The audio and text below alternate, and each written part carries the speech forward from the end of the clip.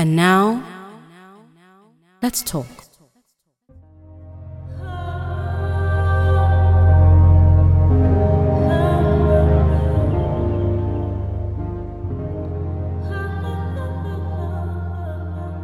You're listening to the Cambridge Black Lives Matter series.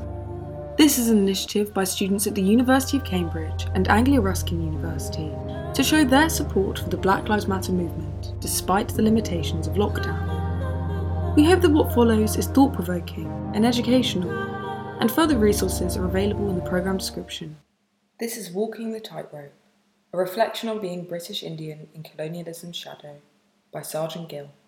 There was a time when I wasn't troubled by abstract ideas of identity and belonging.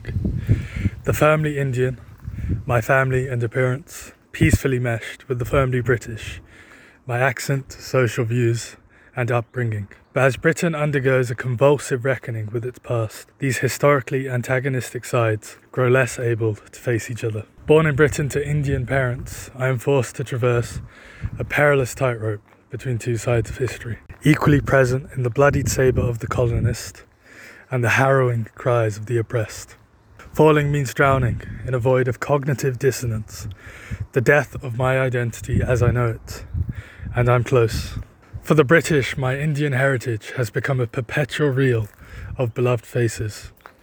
Uncles, aunts and cousins whose lives are plagued by poverty inextricably linked to British colonialism. For the Indian, my Britishness is now a torturous reminder of the humiliation and oppression experienced under the boot of British tyranny. Enmity, disillusionment and guilt seep into the growing gaps between the two sides. So of course, after years of blissful blindness, juggling empire's riches with the suffering of its subjects, this tightrope journey has become a momentous struggle. It reaches a turbulent crescendo whenever I draw on empire's riches. I'm braving torrents of wind and rain whenever I benefit from our healthcare or educational systems. This psychological disorientation is only exacerbated by Britain's shameful evasion of its past, something I was made acutely aware of early on in my life. With childish eagerness and confidence, I was discussing British identity with my parents after being bombarded with it at school, hoping to add some context with the spectre of colonialism looming over them. They taught me about the British Raj. I remember in particular the disturbing details of the Jallianwala Bagh massacre, when 50 British soldiers indiscriminately fired into a trapped crowd of unarmed Indian civilians. Over 350 were murdered. The massacre lasted 10 minutes, but the soldiers made many lifetimes worth of evil decisions. Every reload of a rifle and pull of a trigger was another opportunity to succumb to the blood-curdling cries, to any remaining shred of humanity. Yet the unrelenting storm of hatred raged on until the soldiers ran out of bullets. My frail young mind was catapulted into abject disillusionment, left wondering what other sinister secrets lay behind the reassuring, sympathetic smiles of my teachers preaching Britishness. There in that anecdote is the great British contradiction. We're rightly eager to throw our liberty-loving hearts against censorship and oppression in other countries, but do we ever look inwards? Hasn't colonialism been inexplicably wiped from our own schoolbooks? We revel in our freedoms, yet our nation's soul remains firmly shackled by our history.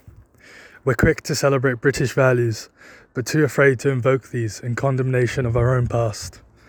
It's as if we've slapped a semicolon somewhere in the 20th century, hoping everything before it is ignored. But of course, the past invariably and irrevocably transforms the future. It ultimately fell to my dad, a working-class Indian immigrant, not my hundreds of history and citizenship lessons, to teach me this dark but necessary chapter of British history. It's a national embarrassment that I can honestly say, in 15 years of education, I learnt more about Henry VIII's waistline than the British Empire, an empire that ruled 25% of the world, untouched in primary as well as secondary school. If ignorance is bliss, curricular writers must be in unbound nirvana. The sun has long set on the British Empire, but decades later its corrupting influence echoes through time, not least in Britain. Our current cowardly approach of evasion and omission, for me, only added treacherous insult to grievous injury. Honesty is the first step in carving out an inclusive national narrative from the moral ruins of our history. Thousands will be born today in Britain, a significant fraction of these births representing a beautiful but blinding collision between two or more nations. They, like me, will be thoroughly British, yet unavoidably beholden to other countries. I may struggle with belonging and identity, but there is no reason they should. Despite all the forces conspiring to fling me off my tightrope, I am propelled by the hope that, with honesty and integrity, together we can build a Britain humbled by its history, instead of haunted by it. Britain's past belongs to none of us, but its future sure as hell does. That was Sergeant Gill. Do you care? Do you? You've been listening to the Cambridge Black Lives Matter series with your host, Eliza Pepper. Our music is Average Girl by Cambridge student Miss Eva Johnson, and her further work is linked in the programme description. But let's not end this conversation here. We would love for your thoughts or further involvement. Please get in touch via email on news@camfm.co.uk. We hope you've enjoyed our series.